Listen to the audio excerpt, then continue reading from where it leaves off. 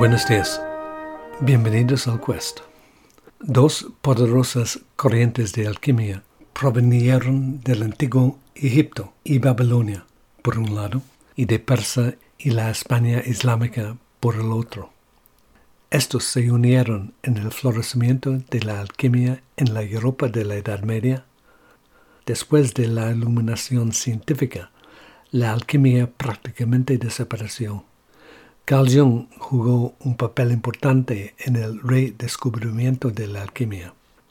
Fue llamado a este trabajo por su propio mundo de sueños y pasó muchas décadas de investigación explorándolo hasta que descifró su significado psicológico y espiritual.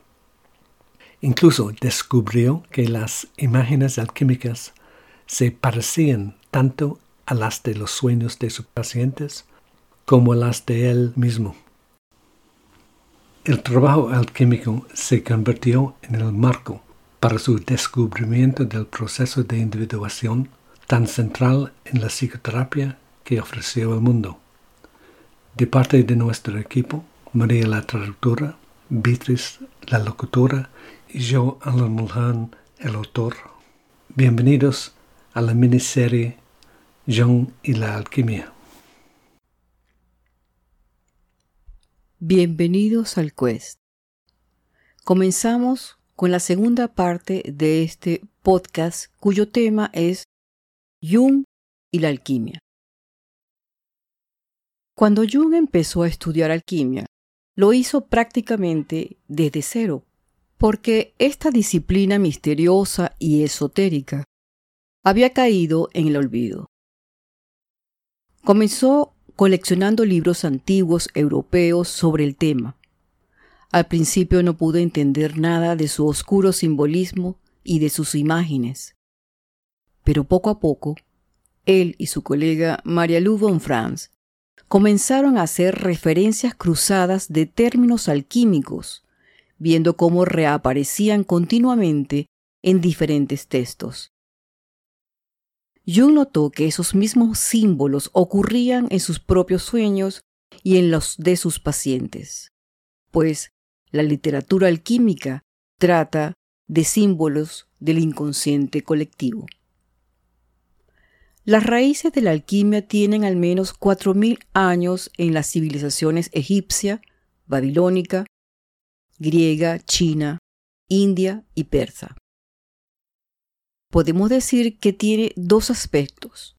En primer lugar, la creación de un oro físico y en segundo lugar, el oro de los filósofos, el de la transformación espiritual. Estos dos hilos corrieron en paralelo durante miles de años. Pero con el periodo de la Ilustración científica, la creencia en la preparación del oro físico había desaparecido.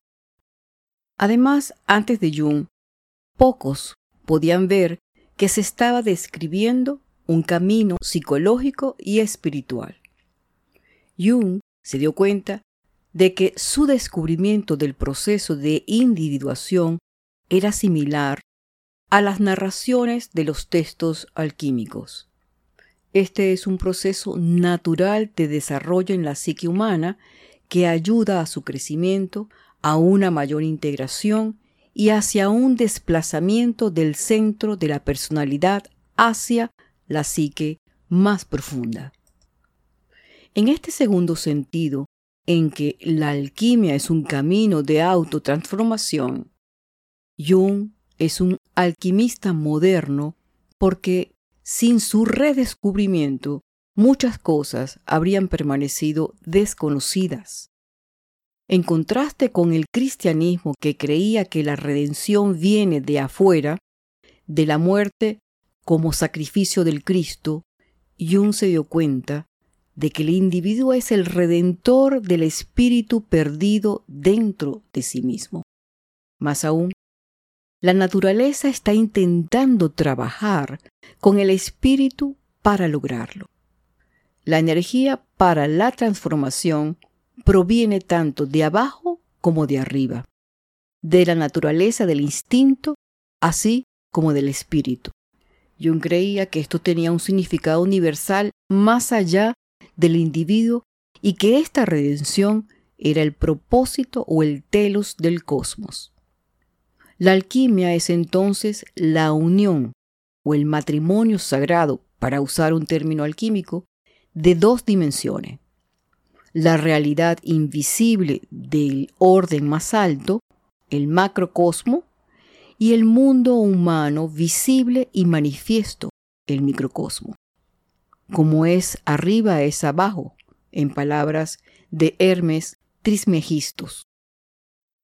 Para Jung, los mitos más grandes hablan del fusionamiento oculto del espíritu dentro de la evolución de la conciencia humana y la tremenda lucha por una conciencia. Esto puede aplicarse a la vida de un individuo, a una cultura o a todo viaje evolutivo de la humanidad.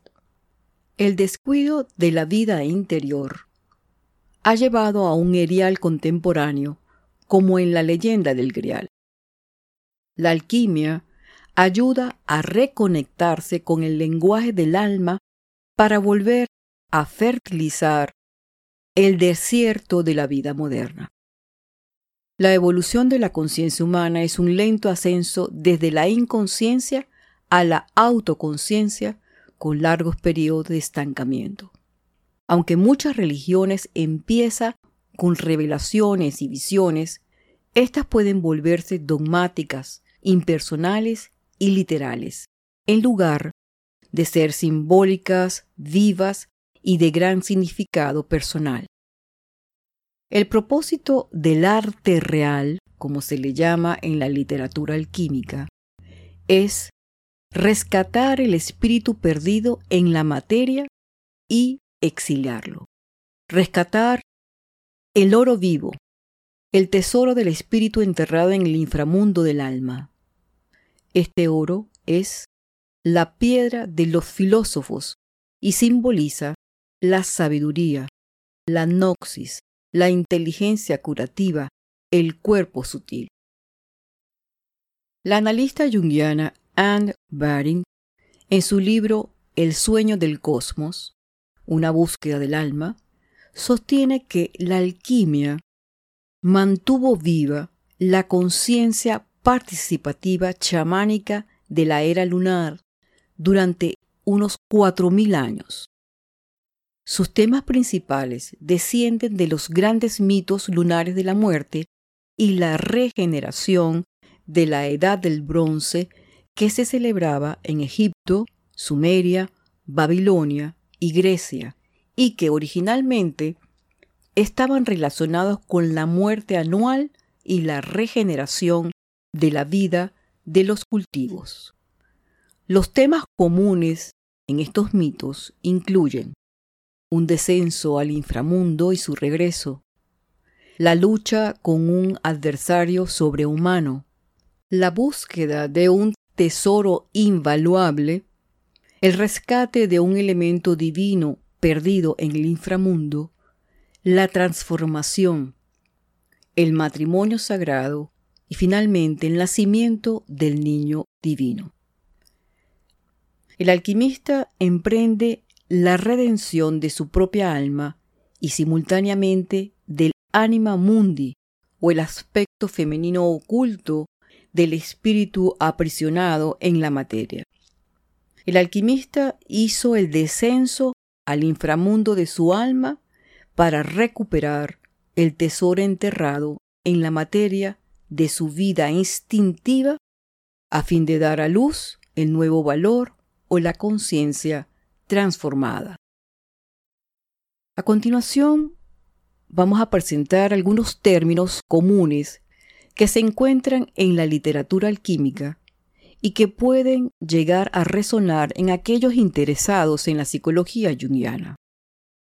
Estos eran típicos de los términos que Jung y von Franz estudiaron en numerosos textos alquímicos y que proporcionaron la clave para comprender el trabajo psicológico y espiritual de los alquimistas. El primero de ellos es la búsqueda de la piedra filosofal. La búsqueda de la piedra filosofal se refiere al alma. Tiene muchos nombres como el elixir de la vida, el bálsamo celestial, la flor de la inmortalidad, el agua divina, el oro por excelencia. Nuestra conciencia apenas sabe que se encuentra dentro de un campo con el precioso tesoro. Estas ideas no son exclusivas de la alquimia, sino que también se pueden encontrar en la literatura sagrada del mundo. El libro de Job del Antiguo Testamento dice: nadie puede conocer su valor, ni se encuentra en la tierra de los vivientes. También en el Evangelio de Mateo dice: además, el reino de los cielos es como un tesoro escondido en un campo, que un hombre halló y escondió, y entonces vende todo lo que tiene y compra ese campo. El siguiente término es el descenso al inframundo.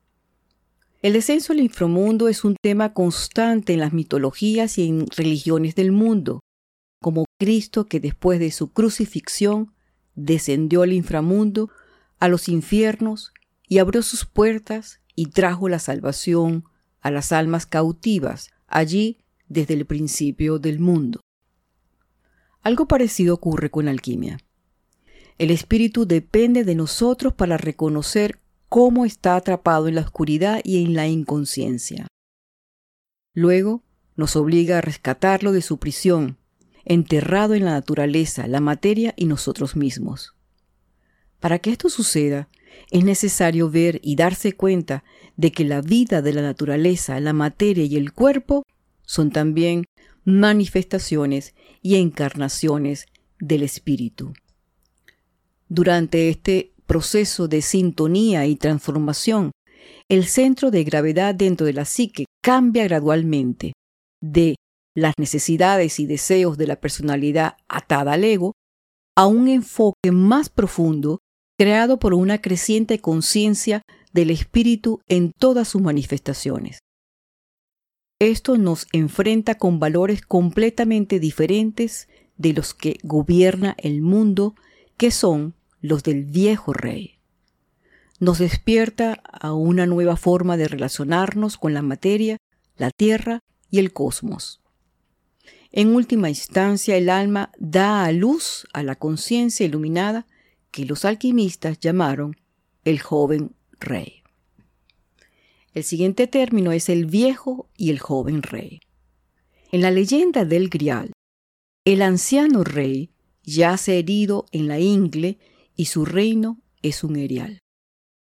Él espera al Redentor que liberará el alma para que su reino pueda ser fértil, una vez más devuelto a la fertilidad.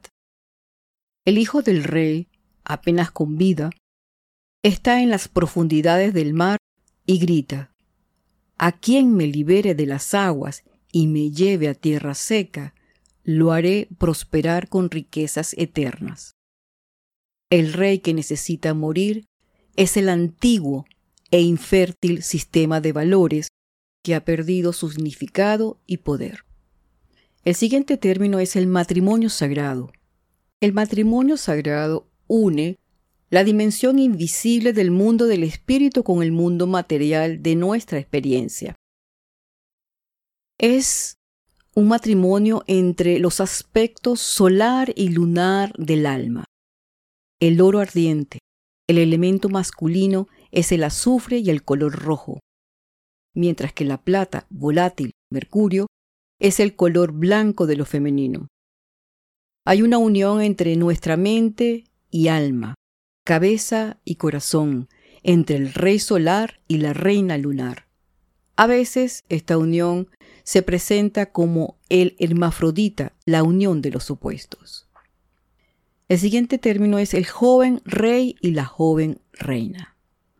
Su unión da a luz al hijo de una conciencia despierta e integrada, simbolizada por el oro alquímico. Anne Baring escribe: «Tiene que haber una muerte simbólica, un descenso al reino acuático del alma, el reino de las emociones, los sentimientos, los instintos que han sido tan temidos como despreciados. El rey llega a conocer a la reina íntimamente y se da cuenta de sus sentimientos no como algo inferior a su mente racional, sino que ahora puede unirse conscientemente como su novia, la contraparte femenina de él mismo. El rey desarrolla perspicacia, sabiduría, humildad y compasión. La reina, como personificación del alma, también se transforma cuando el rey entra en su relación consciente con ella, ya no en un estado desatendido y aislado. Los valores del corazón comienzan a escucharse y fortalecerse. El sentimiento comienza a funcionar de una manera relacionada, más consciente, a medida que tanto el rey como la reina se transforman. Esta unión alquímica ocasiona una profunda transmutación de ambos, resultando en el nacimiento del hijo de la nueva conciencia. El siguiente término es la prima materia. La prima materia es el material omnipresente necesario para la magnus opus, gran obra alquímica, y la creación de la piedra filosofal. Es la base primitiva sin forma de toda la materia. Es similar al caos primordial que contiene todo. Uno podría compararlo con la idea del anima mundi, una conexión intrínseca entre todos los seres vivos del planeta que se relaciona con el mundo de la misma manera que el alma está conectada con el cuerpo humano. Es la materia prima del trabajo alquímico a partir del cual se produce el oro o el elixir divino. Se encuentra en todas partes, pero no se reconoce. Es infinitamente precioso, pero no tiene valor. Es el más despreciado, pero es el más importante. El siguiente término es el dragón. El dragón es la expresión más potente de la prima materia. El poder creativo y destructivo del instinto y la vida, un poder caótico y abrumador, pero que puede convertirse en un estado completamente despierto. Paradójicamente, el dragón es muy peligroso, pero también guardián de nuestro mayor tesoro, el oro, que es el resultado de la gran obra alquímica. Piensa en cuántos líderes religiosos y políticos en la historia han desatado poderes oscuros en la psique de las masas. Y luego piensa en lo contrario, esos líderes que han despertado el verdadero espíritu. El siguiente término es Mercurius. En muchas catedrales europeas se pueden ver grabados o esculturas del hombre verde en los techos, en las columnas o en sillerías del coro. Los maestros constructores y escultores de la Edad Media sabían de alquimia. El hombre verde es Mercurius, que es el lumen naturae, la luz de la naturaleza, la presencia siempre viva del espíritu creativo, espíritu como luz y que se manifiesta como materia. Mercurio es siempre enigmático. Puede ser hombre, mujer, hermafrodita. Se origina en Hermes o en el egipcio Tot, el guía del alma en el inframundo. Aparece en cualquier momento de la gran obra. Puede ser la prima materia, el agente de transformación o también el oro filosofal, el elixir o piedra. Mercurio es una luz en la oscuridad del opus alquímico. Es el principio y el final del proceso alquímico. Espantoso, aterrador y demoníaco al principio, pero también, como decía Jung, el oro filosofal, el carbunclo, la luz de las luces. Él es la luz del espíritu invisible escondido dentro de las formas de vida, materia y en cada uno de nosotros tomando la forma de un dragón, un león, un lobo, un cuervo, una paloma, un fénix y muchas otras imágenes, incluyendo el hermafrodita, dependiendo en qué etapa del proceso alquímico aparecía.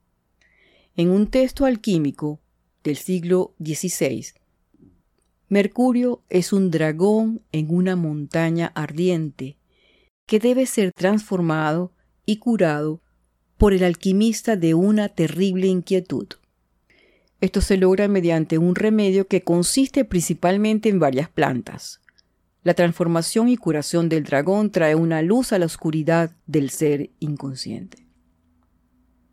El siguiente término es Sofía. Sofía o la sabiduría divina también tiene muchos nombres: Anima Mundi, Sofía, Shekinah, la novia de Dios, la base divina del mundo fenoménico. Todos estos se refieren a la sabiduría oculta de la naturaleza que los alquimistas tomaron como guía. Anne Baring comenta: durante miles de años, esta matriz cósmica de relaciones fue personificada por la imagen de la Gran Madre y más tarde por diosas específicas como Hathor e Isis en Egipto, la imagen de la sabiduría divina y el Espíritu Santo en el Antiguo Testamento, por la Shekinah de la Cábala y por el alma cósmica o mundial de Platón y Plotino. Aún más tarde, en la Edad Media, por la imagen de la Virgen Negra y el Santo Grial, la misteriosa vasija o piedra que fue descrita como la fuente de toda abundancia. Durante muchos siglos, en una cultura europea que fue profundamente represiva de lo femenino, la alquimia llevó en secreto la imagen de este aspecto repudiado de lo divino.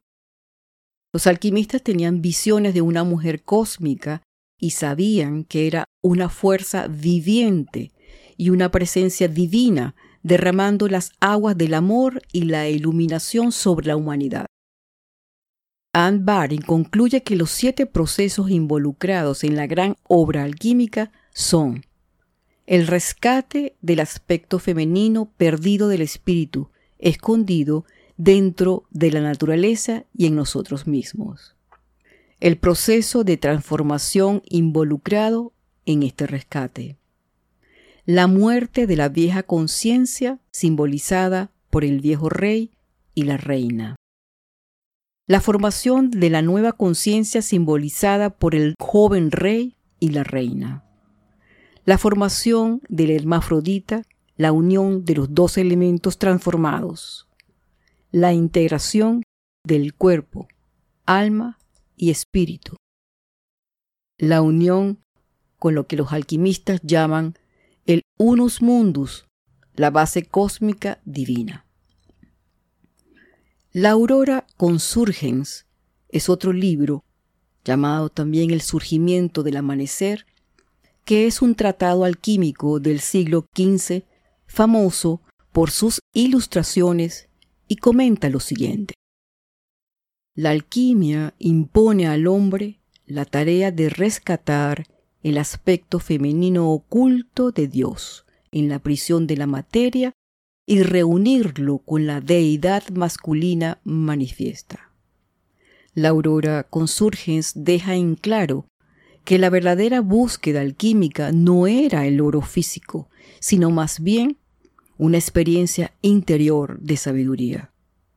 En el primer capítulo se introduce una figura femenina mística, la personificación de la sapiencia Dei o la sabiduría de Dios, y que habla con el autor del texto y dice: vuélvete a mí con todo tu corazón y no me dejes a un lado porque soy negro, porque el sol ha cambiado mi color y las aguas han cubierto mi rostro, porque estoy hundido en lo profundo y mi sustancia no se muestra. Desde lo profundo y desde el abismo de la tierra llamo con mi voz a todos los que pasan.